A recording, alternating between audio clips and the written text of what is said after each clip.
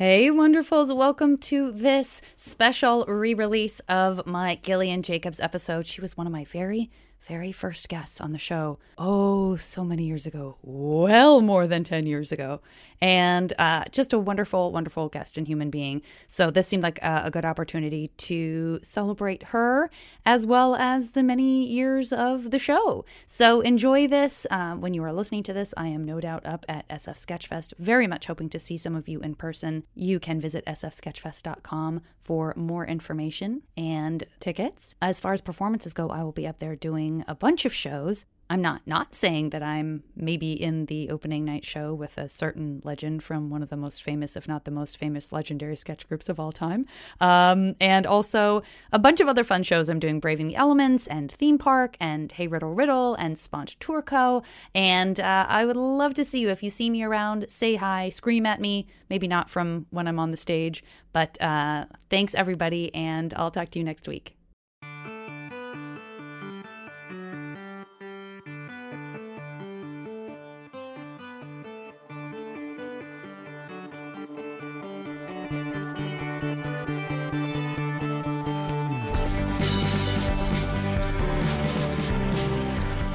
I am here sitting on the floor with Gillian Jacobs. You know what? She's on Community, and I know that this is going to be... I'm excited because I hate to jump ahead to when this gets released, but I'm not even sure you need to say anything. You could recite the alphabet, and people would just be so excited based on their love of you and love of that show. That, you know... I really hope that's true. I don't know that it is, but that would be really nice if it was. I hope it's true too. And if you've listened to the podcast before, you know that we don't really spend a lot of time talking about whatever it is that these amazing women are doing in the present. I guess partially because I feel like you probably talk about that quite a lot on other things, and we don't need to do that here. No, we're here for something else. We're here for something else entirely. So welcome to the JV Club. Thank you so much, JV. Yeah, I know. Now, it seemed like a good idea to simplify it and just make it my initials. Now it seems patty on the backy. No. Yeah? No, it's not like the JV is awesome club. It's just JV Club. Oh, I am going back and rethinking every decision I've made that hasn't involved me complimenting myself in titular form. Is there anything we need to talk about before I just start getting right into your personal history? Because I don't want to just... dive up in it. I don't want to just dive all up in it. Get up in my personal history. Go for it. If this were an interview in like Elle magazine, I would say that Gillian is drinking English breakfast tea with a little bit of sugar. And I'm wearing a sweater. And she's wearing a sweater. And they always say stuff like, and wearing less makeup, like her fresh face is scrubbed clean and she looks younger than her years. Well, I have come from a WonderCon panel today, so I am wearing a lot of false eyelashes right now and my hair is styled. So this is not my normal look. Let me ask this. Do you ever utilize false eyelashes in a non-professional situation? Never. I don't really even wear makeup when it's not applied to my face professionally. Is that because you feel like you do that so much for work that it's just not that fun anymore, or were you always not really? I never really person? liked makeup. Never wore makeup. Right. I barely own any makeup, and I don't know how to apply it. So I always feel like I look really sloppy when I wear it.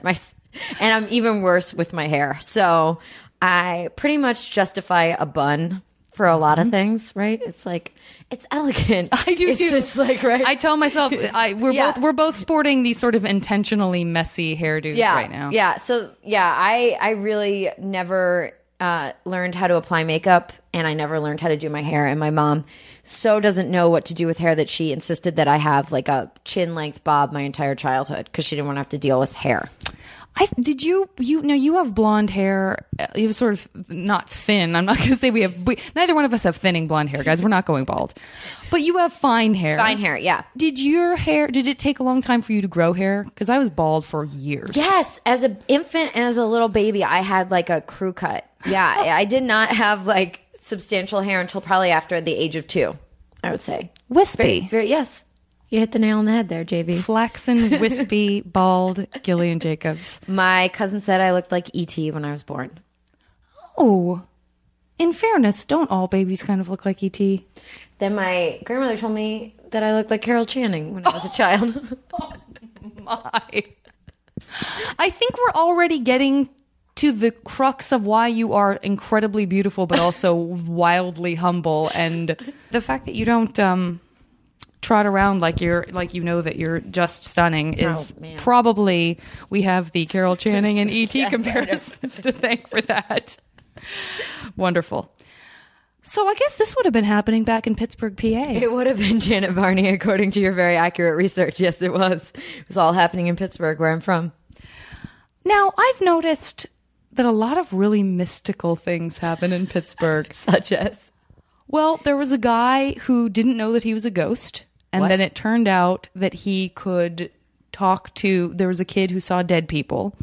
And he ended up being, he was a psychiatrist who didn't realize he was dead. Oh, we're talking about the movie The Sixth Sense. And okay. I know that happened there. I know that, I'm pretty sure there was another guy who bore a striking resemblance to the guy I just mentioned, who turned out to kind of be like a superhero. He didn't realize he was, but he was like, I don't want to use the term unbreakable. But he was sort of unbreakable. Yeah. He was like that was in Pittsburgh? I think so. Might have been Philly. Oh. M. Night Shyamalan. Is it always Philly or It's always Pittsburgh? Philly. I thought it was just all over Pennsylvania. Well, I'll give you some ones that you may have missed. Inspector Gadget, the film, was shot in Pittsburgh. That's nothing if not mystical. A man who turns out that he has robotic limbs. Yeah. Yeah, and a mystical magical raincoat. This is... And of course, that's an M. Night Shyamalan classic. Everyone knows. Yeah. So what else do you have? Let's see. I know you have The Mysteries of Pittsburgh, because that was a wonderful novel that was then turned into a movie. Wonder Boys also was shot in Pittsburgh. Oh, I love Wonder Boys. They tried to get my mother to be an extra on Wonder Boys, and she refused. She said that if they gave her a beeper and she could sit in her office all day and they would beep her when they needed her on set, then she would do it. But I don't think my mother understood that when you're an extra, you're basically at the mercy of the production and you're just one of hundreds and you don't get to get a beeper. That is wonder. I'm going to assume she's not a drug dealer. She's not.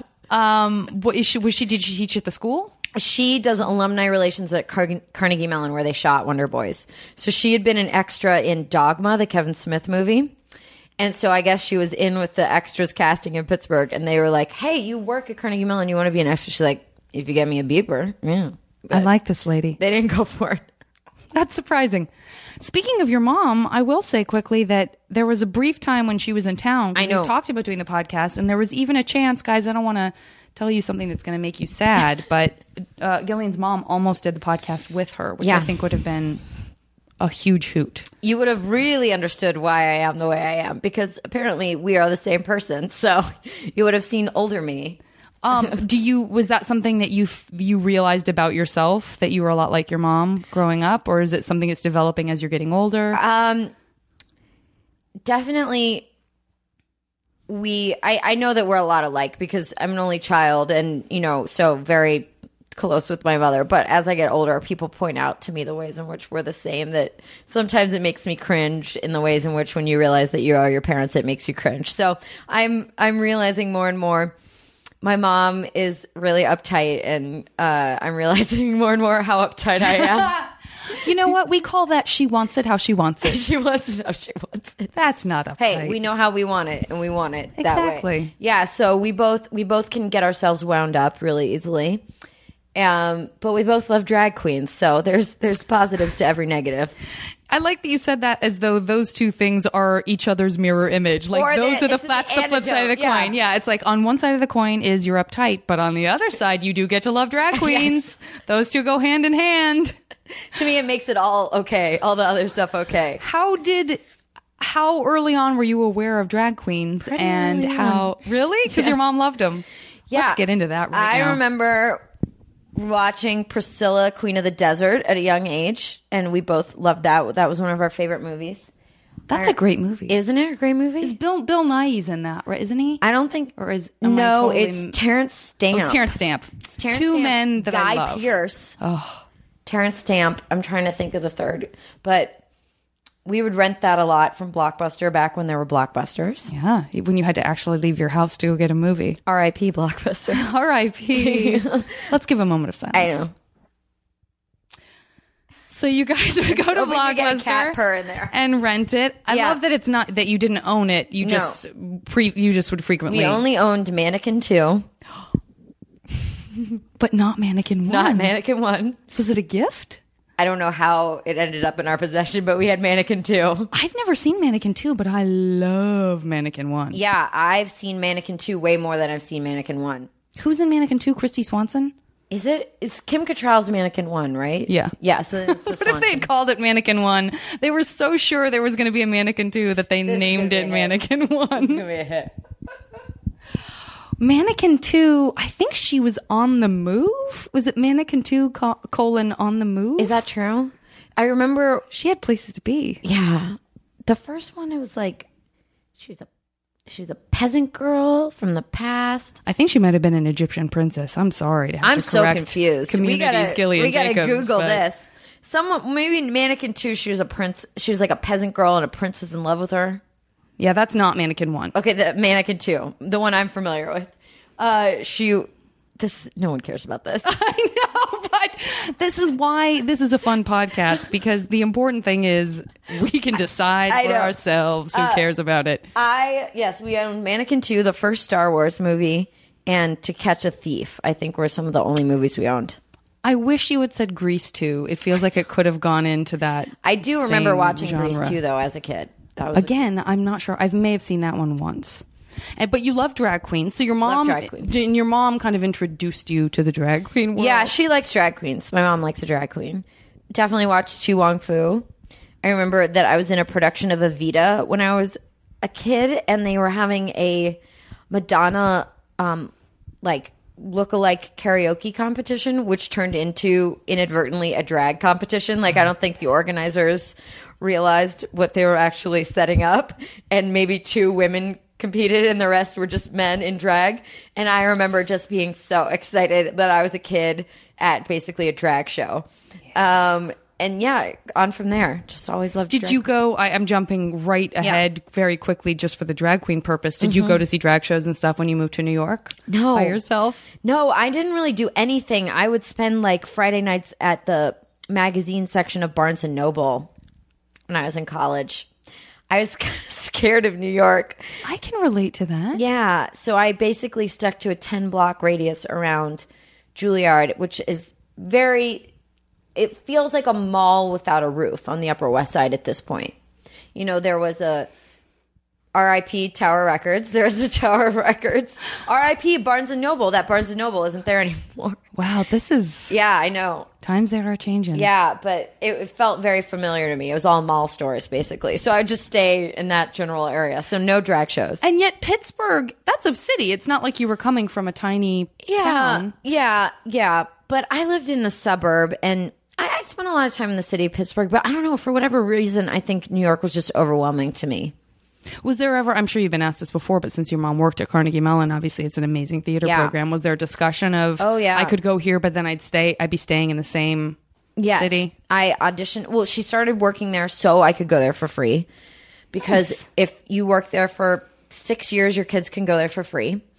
And then I got in and I turned it down. So I turned down a free education. And your mom looked back at 6 years of her life wasted. Well, she's still there. So I guess I don't know. Maybe she's thinking I'm going to change my mind any minute now. I'm guessing she wasn't like a heart surgeon who then gave, or a garage mechanic who completely changed careers to give you that. She was not like taking a demotion to work at Carnegie Mellon so I could go there. But she definitely thought that was like a smart move. But I mean, to go to the college where your mom works in your hometown, no, it would not have been good. And I already knew all of the teachers at the drama program at Carnegie Mellon. I knew all the students there. So there would have been no reinventing yourself. Yeah. Moving away, meeting new people. I knew everyone. I totally get that. The growth experience feels so important. I mean, it doesn't to everybody, but it sounds to me. To me, like, I wanted to get out of Pittsburgh. So because they have better magazine sections. They did. The Barnes & Noble was much bigger in New York. Those are pretty much the two motivating factors when you choose a school. A good magazine section nearby. Yep. I totally get that. I guess I just jumped right into college, but Pittsburgh and then And you started doing theater really young. Yeah. You were in a production of Evita when you were a wee one. Yes, I did my first play in 3rd grade. I was 8 years old, and it was a steadfast toy soldier. Oh. And it was mainly a ballet. I was the only actor in it.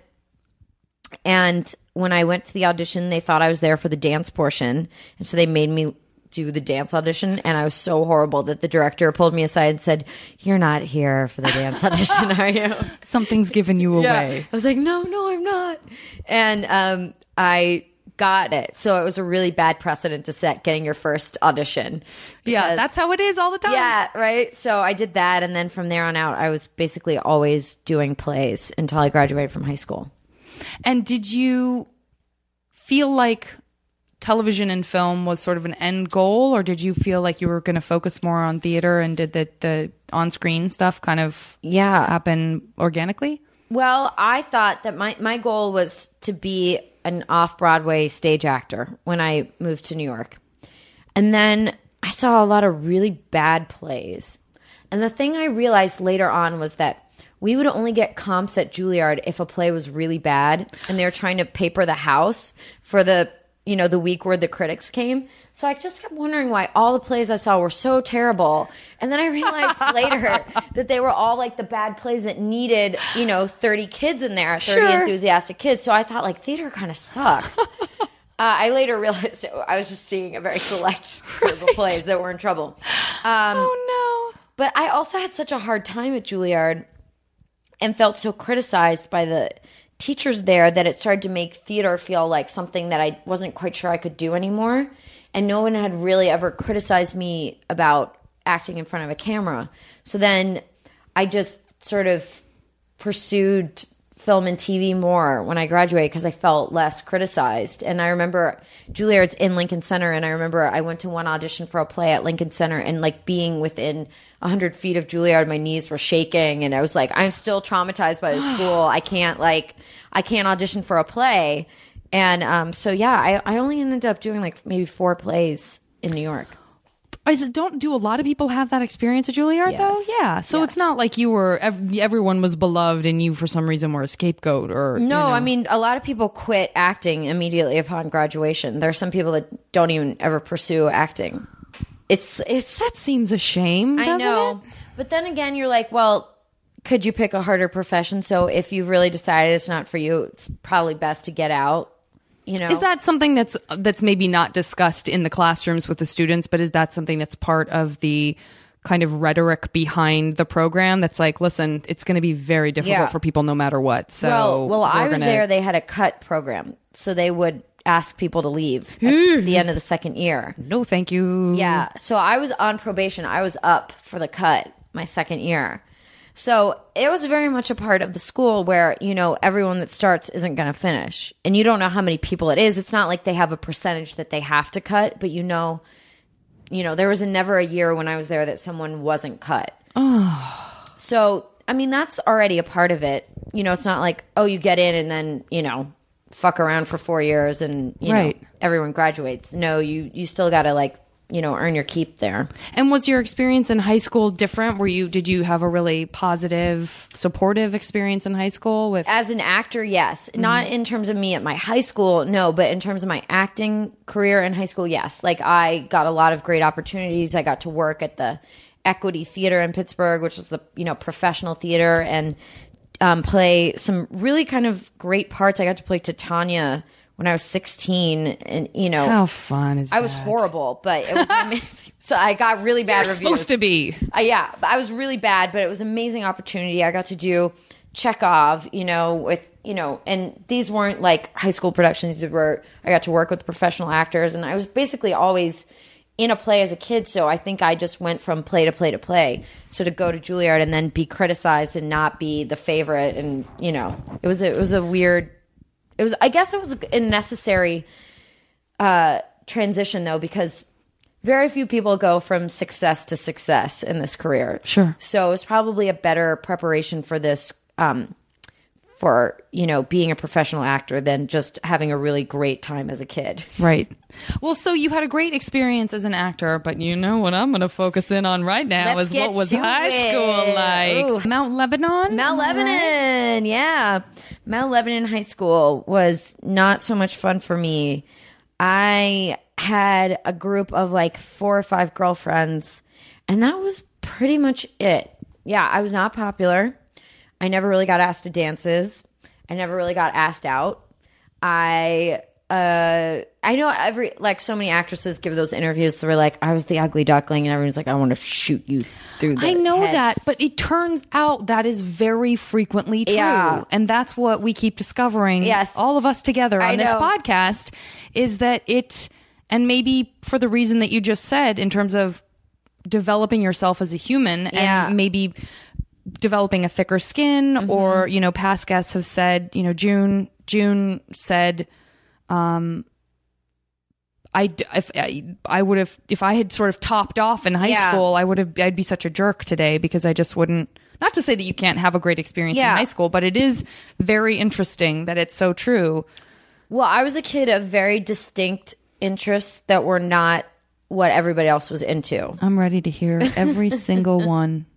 Well, I developed a love of Shakespeare at a very early age. I mean, that's pretty geeky. Yeah. I also loved Shakespeare as a youth. Did you? My dad was an English teacher. Okay, well, so there it was you go. That was encouraged probably in the home. Big time. Yeah. I dragged my family to the George Bernard Shaw Festival in Canada for about 5 summers. Fun.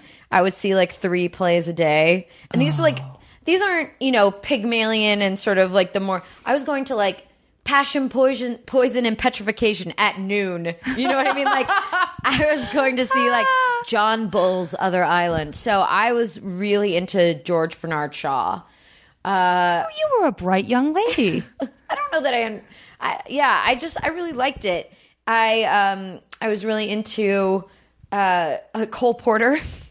Aww. I really get made fun of still to this day for the fact that I know, like, if a Cole Porter song goes on somewhere, I can probably sing along with it. Do people say you were born in the wrong era? Yeah, or just like, what the hell were you doing? Like, I just remember like being alone in like my house and singing Cole Porter songs. I had a book of like traditional, like, English, Irish, Scottish folk songs, and I taught myself a lot of folk songs on the piano. And I love it all. You would have fit right in with my family. Really? Oh, yes. Yeah. I mean, my mom definitely encouraged all of it, but there was no other kid at school that was into any of this stuff. So, but I think the thing about me was that I was always kind of stubborn. So the fact that nobody liked it kind of like maybe spurred me a little bit more, you know. I did not shy away from being the weirdo. Always loved NPR. I was telling someone I would like race home from school every day to catch the end of Fresh Air. So I've been listening to Fresh Air for a long time. That's wonderful.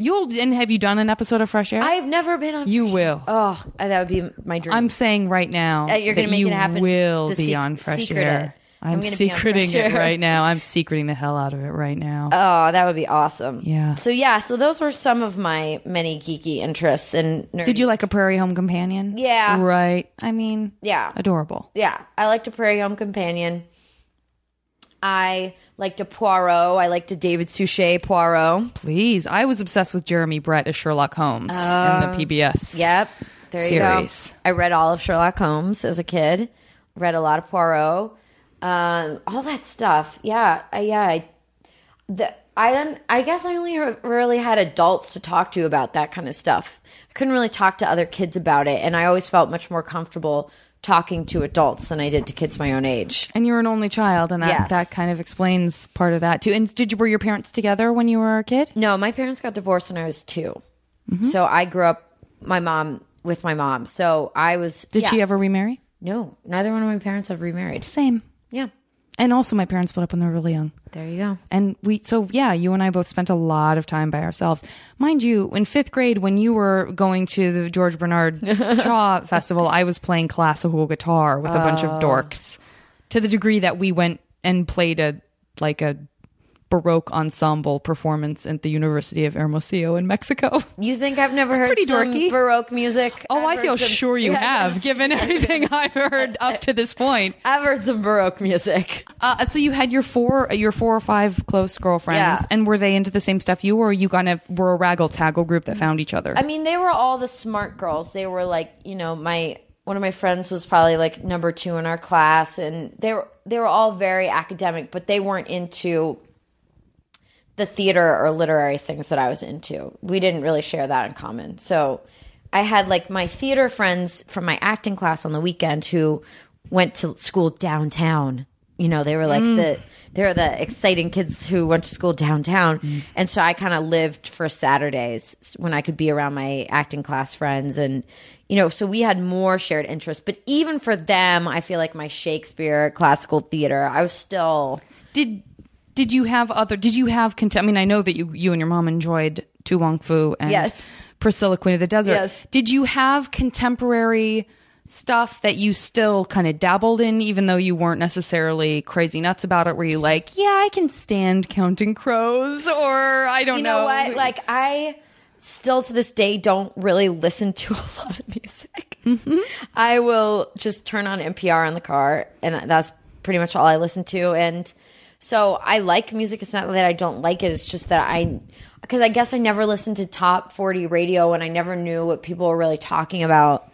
I tried to listen to it for a while just to like have stuff to talk, so I knew what people were talking about. But I'm not really drawn to it, and I don't feel the absence of it if I'm not listening to music. So I'm trying to remember. Like, I know I had a lot of Radiohead.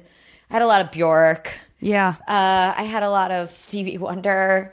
I'm trying to remember the classic 3 that go hand in hand: Bjork, Radiohead, and the oddball Stevie Wonder. I know they often perform together. Indeed, indeed.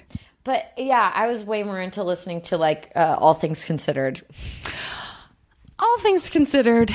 This is not this podcast. I wish this podcast were as cool as I'll tell you what people don't do on All Things Considered or Fresh Air is say the words like and Terry Gross says like. As much as I say them. Terry Gross says like. Really? Mm-hmm. She doesn't like it when women go up at the end of the sentence. That's a real pet peeve of hers, but she does say like, I have noticed. Man, that actually makes me feel much better. Thank you. Don't worry about it. I didn't mean for this to be a therapy session We're all about me human. and my interview style, but actually, I want to ask you then, but I'm curious based on what you've told me so far, because when we're in high school, it's fair to say we're pretty hormonal, and there are things that are kind of the end of the world or make us feel like we're flying through the air and we're superheroes. But in those crushing moments when something overwhelms you and you just needed to write in your journal, did you keep a journal? Did I keep a journal? Did you keep a journal? I sporadically, but not faithfully. Would you know what I was really into? Quotes. I would buy books of quotations, and then I would pick my favorites and write them in a notebook. So I had notebooks full of quotations that I had written out. Can you remember any of your favorites? Not verbatim, if not necessary that they be verbatim. Yeah. Let me think. Someone said, keep a diary and one day it'll keep you. I remember that was a quote in my quote book. I love that. Like in response to, I'm not going to keep a diary. Let me write this quote down about it. Yeah. I remember it's like a Lyndon B. Johnson, better to be inside the tent pissing out than outside the tent pissing in. Something like that. I don't know some of them. That is not one that I was going to say, what would you like cry over? Yeah, and I'm guessing Lyndon B. Johnson's quote. Let me think. Like a lot of Mae West quotes probably. And, I used to be Snow White, but I drifted. I remember that was a Mae West quote. That's a good. She was amazing. Wasn't she? She was like a little Oscar Wilde. Yeah. And all those indecency trials. And she was pretty She's amazing. a pretty extraordinary woman. Has anyone played her recently in anything? Not that I could. Maybe like a one-woman show in New York, but not like like a great biopic. Mm-hmm.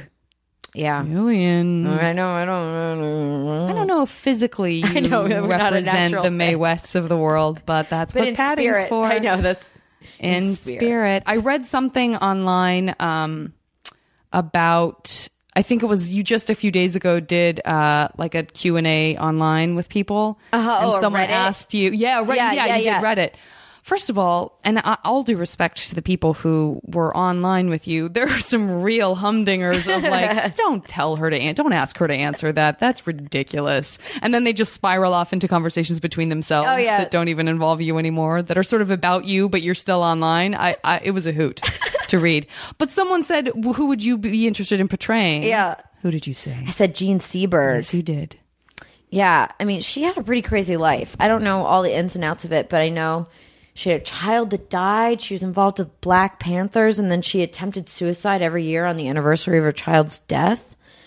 She was, she attempted suicide, but failed. Yeah, on purpose, I guess. She seems like she suffered some major trauma at a certain point along the way. And you've played a lot. Let's became a real interviewer. Let's get in and out of this right away. But now I really am asking the question. Now, you know what? Now I'm asking the question, but I'm going to a private place that I have no business going. And you can just tell me to go off myself. Or off myself, as the case may be, considering the context of the question. You have played a lot of damaged characters. Yes. Did you experience any depression or anything in your life, in your youth, that kind of drew you to that? Or is it just completely... Yeah, no, I would never... I mean, definitely normal teenage depression, but not clinical depression. And I remember my freshman year at Juilliard, I was cast in this play where I played like a drug addict, somewhat, like moving towards prostitution kind of street girl. And I was like, wow, this is like so, what a novelty. Little did I realize, flash forward 5 years later, that's like all I would be playing. So I think I was always just so shocked that people were casting me in these roles because they are so different from who I am, that I sort of couldn't believe that I was getting these parts. And it's a really fun challenge as an actor to play someone that wildly different than yourself and be like snorting fake heroin and playing a street prostitute, But then after like maybe the fourth or fifth time, it's like, I gotta start doing something else. Yeah. Yeah. So do you really snort something? Yeah, you snort. What do you snort? Well, what do you snort? I've learned now, pay it forward, that you should snort baby powder. Okay. Like baby formula. Oh, I was going to say baby. No, not. Yeah. Not so still something you can ingest. Yeah. That's what the cops told me. They always have like a cop on set as security, and he said, "Oh yeah, the drug dealers, that's what they cut the coke with anyway." But I wasn't snorting that. I was snorting ground up amino acids. Did that burn? It burned, and then my nose would just close up, and then I couldn't even snort anything into my nose after the fourth or fifth take. So, yeah. That's rough. Mm-hmm. I guess I thought that by some trick of the movie making world, you didn't actually have to ingest anything. No, you got to snort something. In the words, that would be one of the quotes that I put in my quote book. Gillian Jacobs, you got to snort something. I mean, in this world we live in, a lady's got to snort something. Okay, well, we're going to move right back out of the roles you played, push glasses up.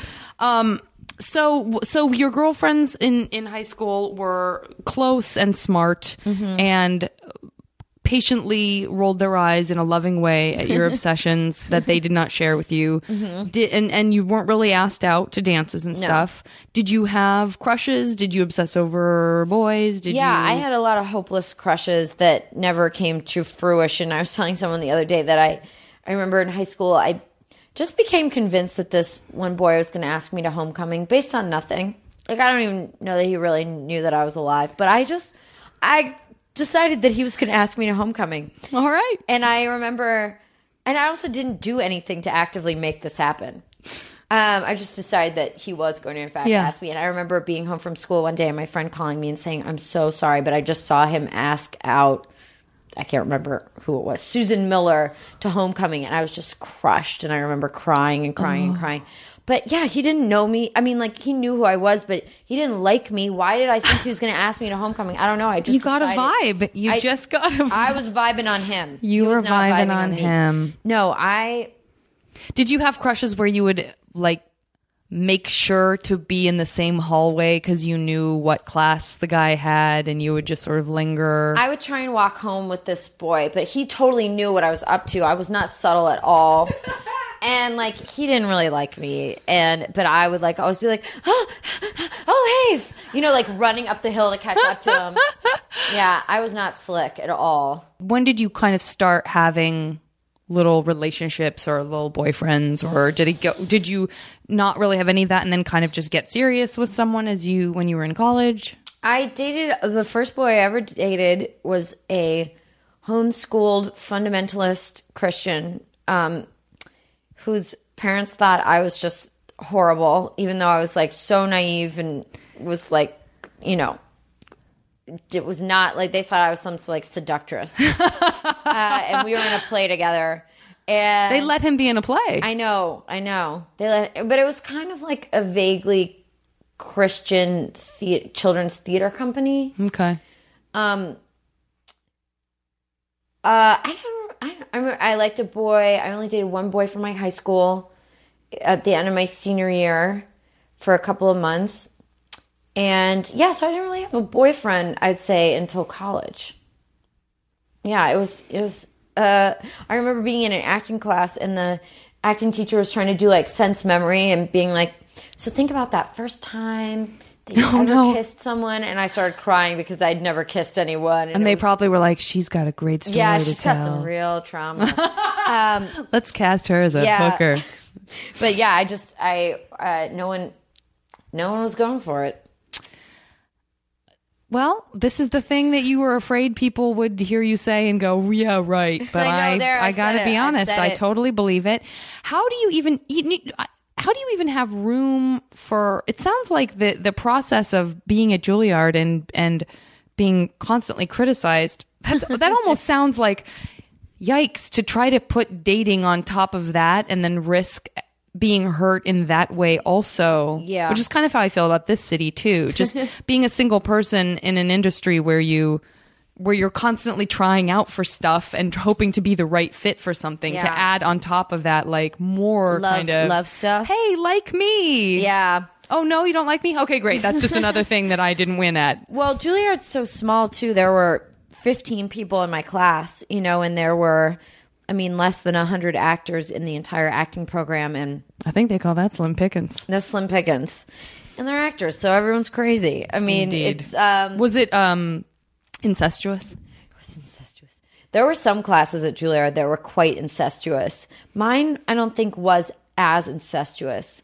I'm trying to remember the couplings of my class. Not a ton, but it was such a small program that, you know, everybody was all up in your biznatch. Mm-hmm. And I don't know, everyone's, you know, you're in class from 9 a.m. till 11 at night. So how much free time do you really have anyway? Yeah.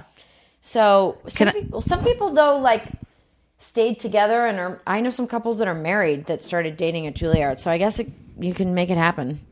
Can you speak in vague terms? Is it the kind of community where there's some mixing between instructors and students? Oh, that was not going on when I was there. You always hear stories about the 70s. Hey. The 70s seems like... I've turned into Fonzie. Yeah. The 70s was when allegedly there was a lot of rails of cocaine being snorted in dressing rooms by instructors and students, and I think some dilly-dallying. But when I was there, that, not to my knowledge. But I always realize that I'm incredibly naive and very oblivious to what's going on around me. So you know what? I could be proven totally wrong, and someone could write on the message board, so-and-so and so-and-so were totally dating, and I would be like, well, news to me. Shocked. I'm shocked. So I'm not the one to ask. Yeah. There are probably other people that were there at the same time who would know a lot more than I did. I'm jumping around. I'm jumping back over to family. But how often do you see your mom? I see my mom quite a bit. And she's still there. Yeah, she's in Pittsburgh, but she's decided now that LA is the only acceptable place to get her hair done. So now she comes out here to get her hair done. So I see her quite frequently. She wants it how she wants it. Hey, you know what? She's a lady with standards. You gotta snort something. I'm just gonna throw all of these new quotes that we've come up with. Yeah. Yeah. And does she stay with you when she comes and visits? Yeah. have you kind of taken her around and like shown her, has she come on set with you? She will come to set. She will sit there until wrapped. She'll be there at 2 a.m. Her, the writer and the director at the monitor, and she will hang in there. Yeah, she likes going to set, and I'm always shocked at her stamina because I think it's so boring, you know, for someone who's not actively doing something on a set. It's like so dull. The time goes by so slowly to me.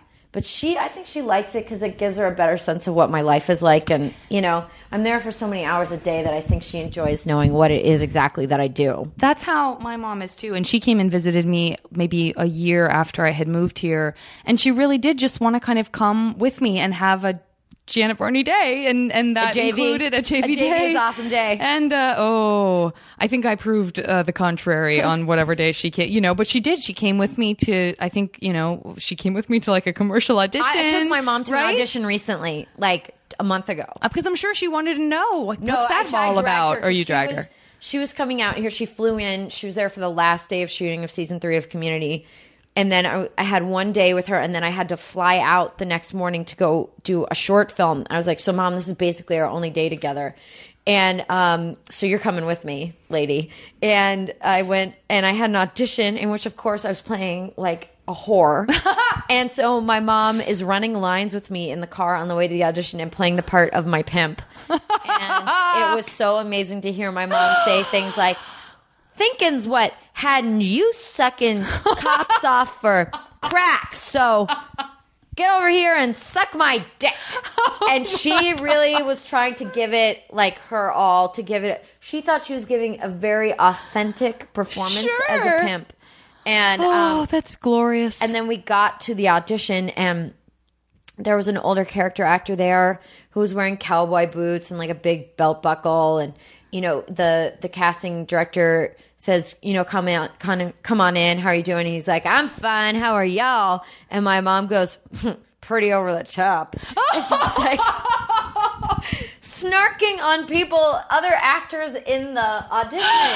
That's amazing. She was talking really loud. She like had managed to spill yogurt on herself and was like, I spilled yogurt all over myself, and like is like has running commentary on everyone. I'm like, Mom, do you hear how thin those walls are? We can hear everything that they're saying in there. That means they can hear us. Like, stop it. It's going to get me in trouble. But it was really great. It was so much fun. And she just thought it was so crazy. You had to wait for so long, and all those people were so crazy. And I was like, that was nothing. Like, then you realize how cuckoo our business is. Yeah. And just because I've seen truly insane things doesn't mean that also wasn't cuckoo. So it still qualifies as being incredibly absurd. I highly recommend taking your mom to an audition. I don't think there's no way that my mom had that awesome and wackadoo of an experience. But she's the same. My mom will talk. She loves talking to people, and I do too. And so in terms of like figuring out that we're like our parents, I'll just talk. Yeah. I get teased for the encounters that I have, like ordering a sandwich, just because it goes on for a long time. And you have a new friend. We're human beings, and we crave social contact. And why not? I'm trying to get better at it. My friend Richard loved talking to strangers. Like, we caught in a crowded elevator the other day, and he goes, "Hello, new friends." Oh, that's not me. That might be the extreme extrovert. I think he was playing it up because we had been talking about how much he loves talking to strangers. So I think he was amping it up a bit. But I'm not that person, and I'm trying to, like, Danny Pudi, who I know you're friends with, is one of the friendliest people I've ever met. He's a dream. Yeah. And so I always feel like such a jerk when I'm with Danny because he's so friendly and he genuinely likes talking to people. And, you know, I have moods where I want to talk to people, and then I have moods where I don't. But when I'm with, you know, around Danny, it just makes me feel like I should really like talk to people all the time. So I try and do it more and more. I'm trying to get more and more outgoing in that way. How was the WonderCon panel? WonderCon was fun. It's always funny because you go to Comic-Con, you go to WonderCon, everybody talks about, oh, the floor is so crazy, everybody's dressed up in these costumes. But when you're there for a panel, they basically hide you in a room and they shuffle you along back hallways and then spit you out into a room, a dark room where you can't see anyone, and then back down a back hallway and then back into your car. So you never really get to see people dressed up in costumes. I didn't get to walk around on the floor. So because if you did, you would be mobbed, right? I mean, I'm sure they're kind of looking out for you in that way. I guess, but you just feel kind of disconnected from the whole event of it. And obviously you get to be in the same room with the people who are there for your panel, who are all awesome and really enthusiastic, but you don't get to just kind of like take it in. Yeah, go see it. But people are like, "What's your favorite costume?" And you're like, I've been in this room with no windows for the last 2 hours. I don't know. I haven't seen anything. Yeah. But it's still awesome for us to be in a room with a bunch of like really enthusiastic fans. Yeah. Who know more about your episodes than you do. Yeah. I've definitely heard that about the community fans, is that you guys are like, "Oh yeah, I forgot about that." And they're like, "How could you forget?" I know. They'll quote a line like, or a throwaway reference or something. And you're like, you are encyclopedic about this show. That is so sweet. Yeah, it's pretty great. I couldn't love that more. Here's a question that I am just going to throw at you that you don't have to have an answer to. Let's pretend for a second like you knew you were going to get mobbed if you did hit the floor of a Comic-Con. So you decided to put on a costume yourself, thus becoming in disguise and safe from the throngs. Can you think of a costume that you would be most likely to be like, yeah, I would probably dress up as a blah? Do you think a Daria costume would cut it? Yeah, sure. Okay, yeah. You could throw on a Daria costume. Yeah, some glasses and a dark wig. Yeah. Yeah, that would be fun. Absolutely. I'd wear a Daria costume. What have you, did you enjoy dressing up for Halloween when you were younger? I really enjoyed Halloween when I was younger because my grandmother made all of my costumes from scratch. Oh. So that was pretty great. Like, she made me a Tyrannosaurus Rex costume. Ooh. A green velvet Tyrannosaurus Rex costume complete with tail. Oh, he was fancy. Mm-hmm. She made me, let me see, I had a ruby-throated hummingbird costume. I'm sorry. I know. Once again, I'm sorry. Getting back to the root of why I am the way I am. I just announced that I wanted to be a ruby-throated hummingbird, and my mom made it happen. I'm going to say 99% of the listeners fell in love with you when you said that you were a ruby-throated hummingbird. Wow, that's so specific. I know. What was the beak like? Was it like she got the me beak a mask? Could be dangerous. Yeah, she got me like a long beak mask that I wore with my costume. Okay, well, everyone wants to know what else. A Tyrannosaurus Rex, a ruby-throated hummingbird. Let's see. I was a killer bee. A killer bee, not a bee. No, a killer bee, because also, the killer bees had come. Yeah, a vampire bat.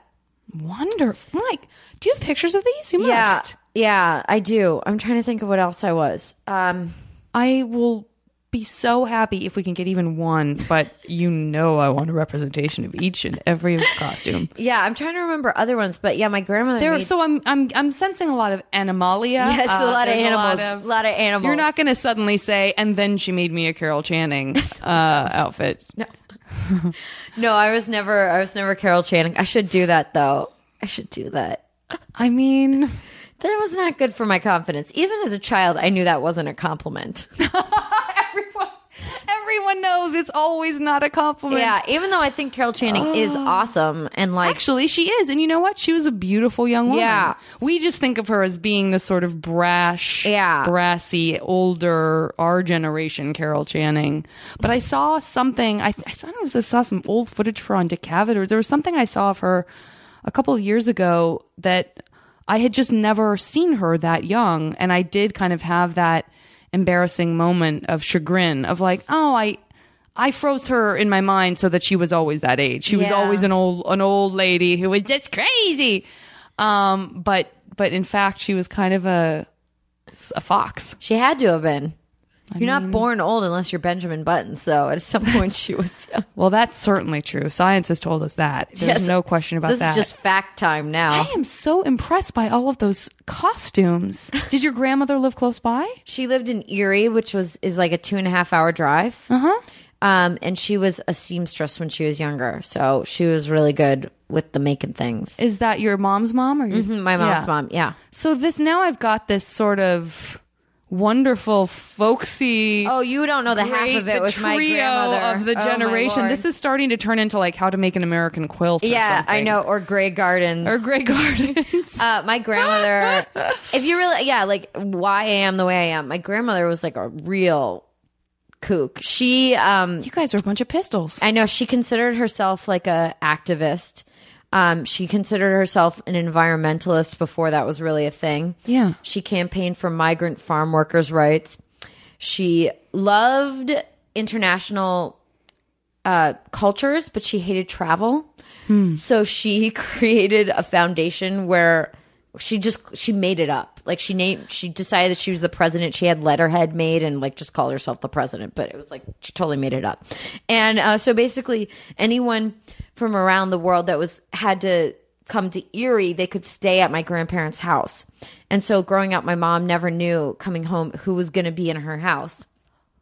And it was people from India, from Japan, from Africa, from Australia, from Europe. I mean, so there were always people in and out of the house. And, you know, my grandmother has all these saris that were given to her by, you know, Indian people who stayed there, and kimonos from people from Japan. And so she got to meet all these people from around the world, but she didn't have to travel. She brought them to her. She's real selfish. But she made them come to her. This is like a magical story. I guess, yeah. From the outside looking in, this woman who didn't like traveling, but who managed to sort of see the world. Yeah. That's amazingly magnetic on her part. She was like a real trailblazer in her own mind, at least. She also always claimed that she had the second highest IQ in Erie. And oh my gosh. We'd always be like, well, who had the first? And she didn't like that at all. And like total childhood of the Depression, like had a sign on the fridge that said, waste not, want not.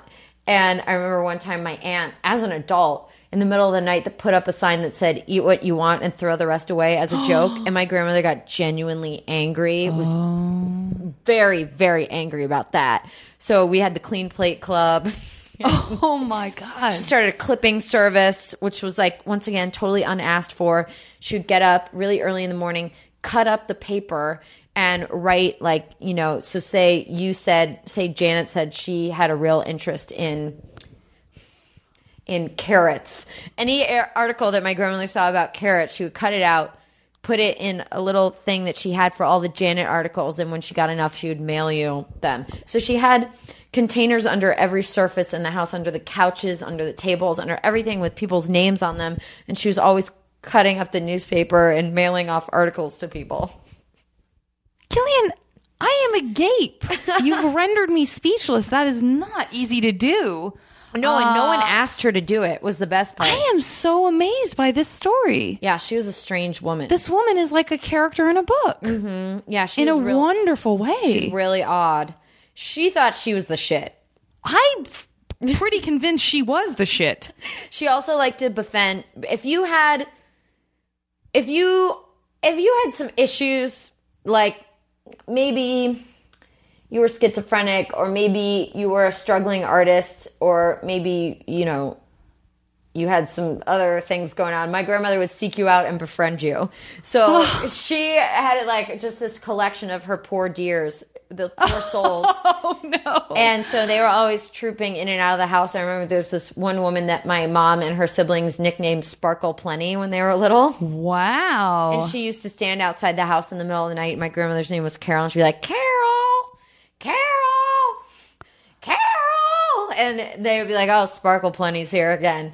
So did your grandmother have time to spend on her own children with all of these lost causes and an influx of people from all over? No, she kind of, especially with my aunt, who's significantly younger than my mom and her brother. I think my mom did a lot of the parenting, because my grandmother had other fish to fry. Yeah, saving the world.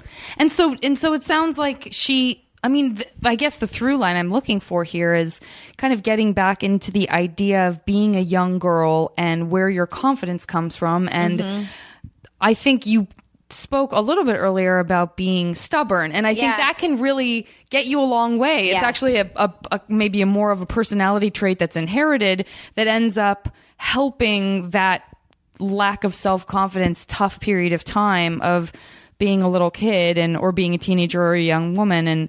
And because I do like to kind of focus in, at least for part of the podcast, on encouraging young women to kind of find their voices and stuff. What do you do, I guess, when you're not stubborn and you don't know, maybe even you don't know, like you knew what you liked. Yeah. And you knew with certainty. And then you had that great stubborn streak where you were able to just say, oh, you don't like that I like this? I like it more. I like it harder. I like it harder and aggressively in your face, stupid. What do we say to girls who don't know, who maybe don't have those inclinations, those kind of organic inclinations that you can still like something and not be ashamed of it? It's hard, right? It is hard because I feel like a lot of times I did feel alone because I was the only one that liked things. But I guess between my mom and my grandmother, I had two such strong examples of women who just were who they were, liked what they liked. And so I guess that was the only way I really viewed that you could be. I didn't really, it would have seemed like such a mortal sin in my family to compromise who you were because it would have made you more popular. I didn't even know how to make myself popular. I had two best friends in elementary school that ditched me to become popular, and they did become popular. So, I mean, for me, it just felt like, I don't know, I always liked what I liked so strongly. But I guess if you're a kid, if you have a little inkling towards something, pursue it. You don't have to even necessarily have to tell anybody at school that you like it, because I know a lot of times you get the subject of ridicule if you open yourself up in that way, and maybe it can be in your own little secret thing that you research after school. You go to the library. I don't think people go to the library anymore, but to me somehow like that's the answer to all of this. Like, go to the library. Just go to the library and find out. Okay, we're going to take a break. I will be back after a word from our wonderful buddies at Maximum Fun. Hallelujah! Hello, welcome everyone. Step right up. We're going to heal you. We are the healers, Ross and Carrie. Yes, you there. You look like you're upset. Come up here. Yes, you are healed because you've listened to our podcast. Yes. Have you been having trouble with demons? Are you sleeping too much, too little, just right? We have the solution. It is to listen to Oh No, Ross and Carrie. A show where we examine unusual claims. We show up so you don't have to. Find us on MaximumFun.org. We won't actually heal you.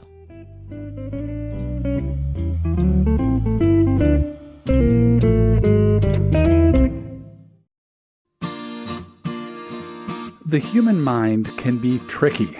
Your mental health can be complex. Your emotional life can be complicated. So it helps to talk about it. I'm John Moe. Join me each week on my show, Depression Mode with John Moe. It's in-depth conversations about mental health with writers, musicians, comedians, doctors, and experts. Folks like Noah Kahn, Sashir Zameda, and Surgeon General Vivek Murthy. We talk about depression, anxiety, trauma, imposter syndrome, and perfectionism. We have the kind of conversations that a lot of folks are hesitant to have themselves. Listen, and you won't feel as alone, and you'll have some laughs, too. Depression Mode from Maximum Fun at MaximumFun.org or wherever you get your podcasts.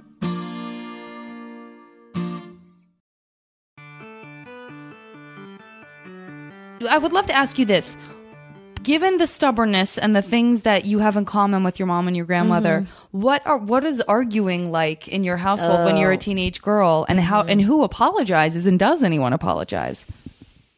My mom says that arguing with me is like arguing with a lawyer. So I think I would frustrate my mother because I guess I remember quotes verbatim and would throw them back in her face, and she would get very flustered by that.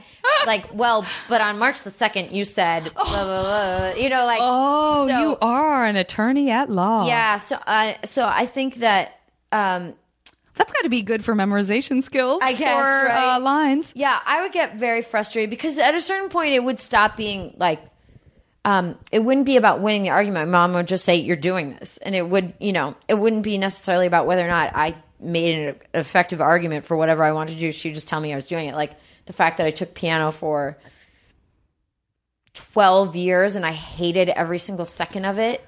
And my mother just, through sheer force of will, made me take piano lessons. 12 years is a long time to do it if you don't like it. I hated it. So you probably retained the skill, and yet you don't ever want to do it. No, I can't really play the piano. I never practiced really, so I didn't get very good at it. And I was supposed to go home from school every day and practice piano. I was a latchkey kid. So, of course, I watched a lot of television. And my mom... Okay, so you did watch television. No, what kind of television did you watch? Because we know that you read Poirot and read Sherlock Holmes. I watched everything that was on Comedy Central. Okay.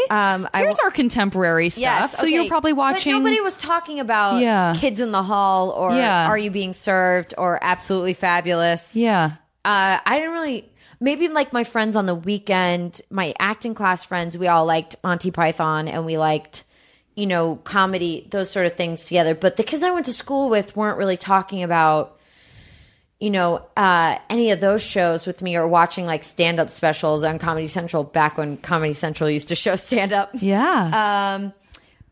And so I liked those, but that still felt like something that I liked that I didn't really know anybody else that liked it, Did you see that playing a role in, so to speak, playing a role in what you did in the future? Because this is really the first time we've talked about comedy. Yeah. And here you are on one of the best comedies out there. Oh, thanks. I never really got to do comedy until Community. So it felt like something that I was into as a kid. And I had this one acting teacher who was super into Monty Python, Lemmings, would, have us learn, memorize, and perform Monty Python sketches. And awesome.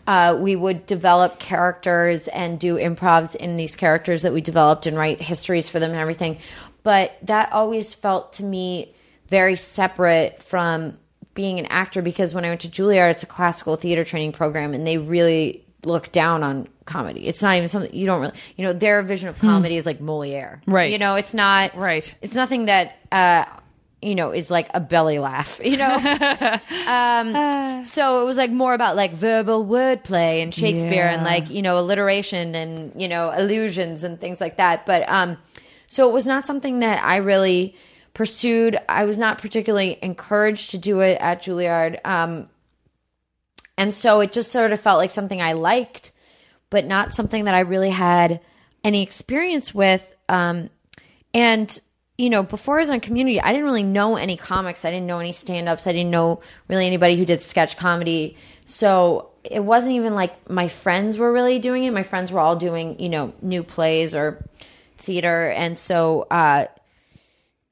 it was a big change for me to be on Community and suddenly meet all these people. Go to the Sketch Fest. Go to San Francisco Sketch Fest. I did get to go to my Shout festival. out to the JV. And to feel like I am part of a community indeed of funny people in LA. And it's really been so fun for me because I felt so on the outside of it. And now I feel like I know all these awesome people, that I was fans of. Yeah.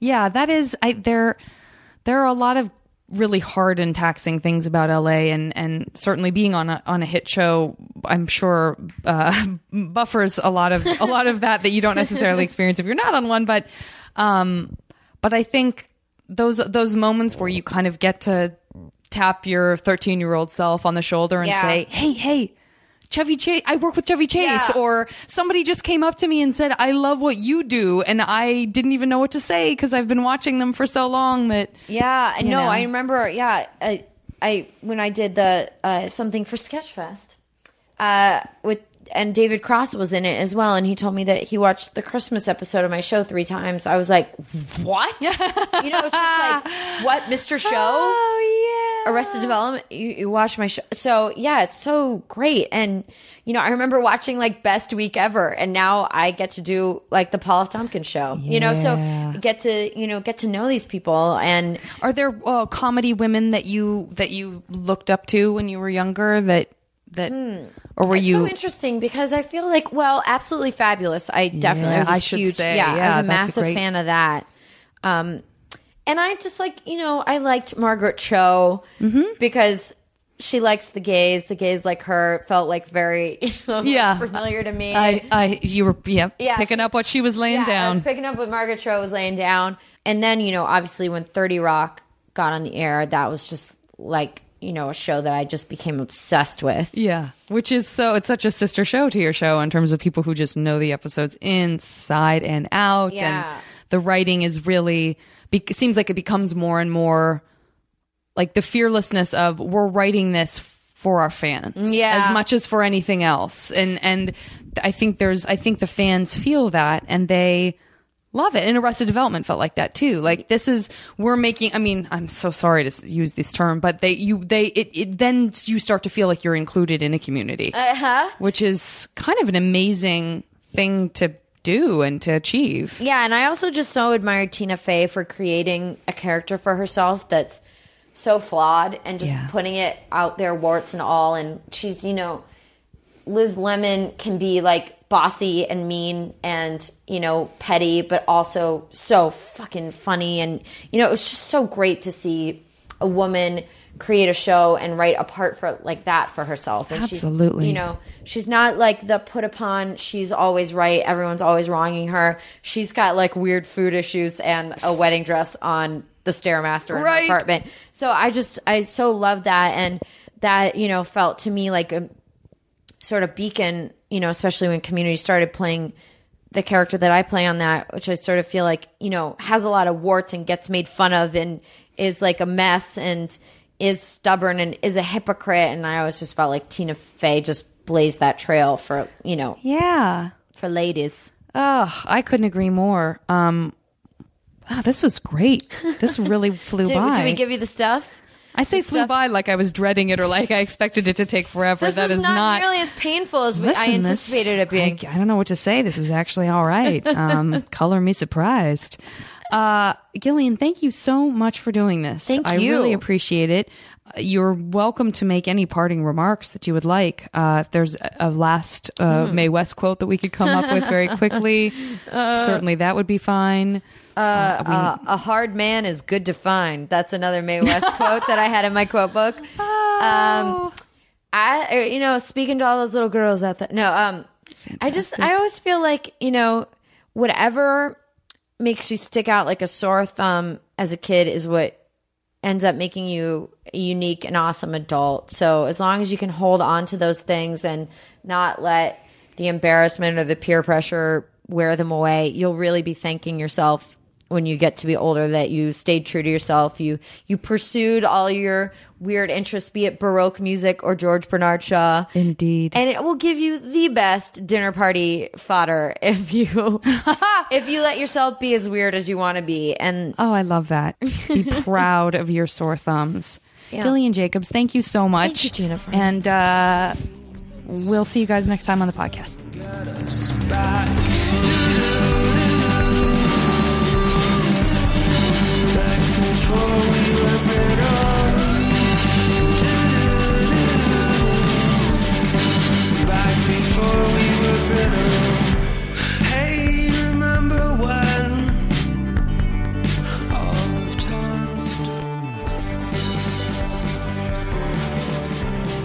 The show is recorded by me and edited by Julian Burrell. And as always, the JV Club theme song is Back Before We Were Brittle by the amazing Say Hi.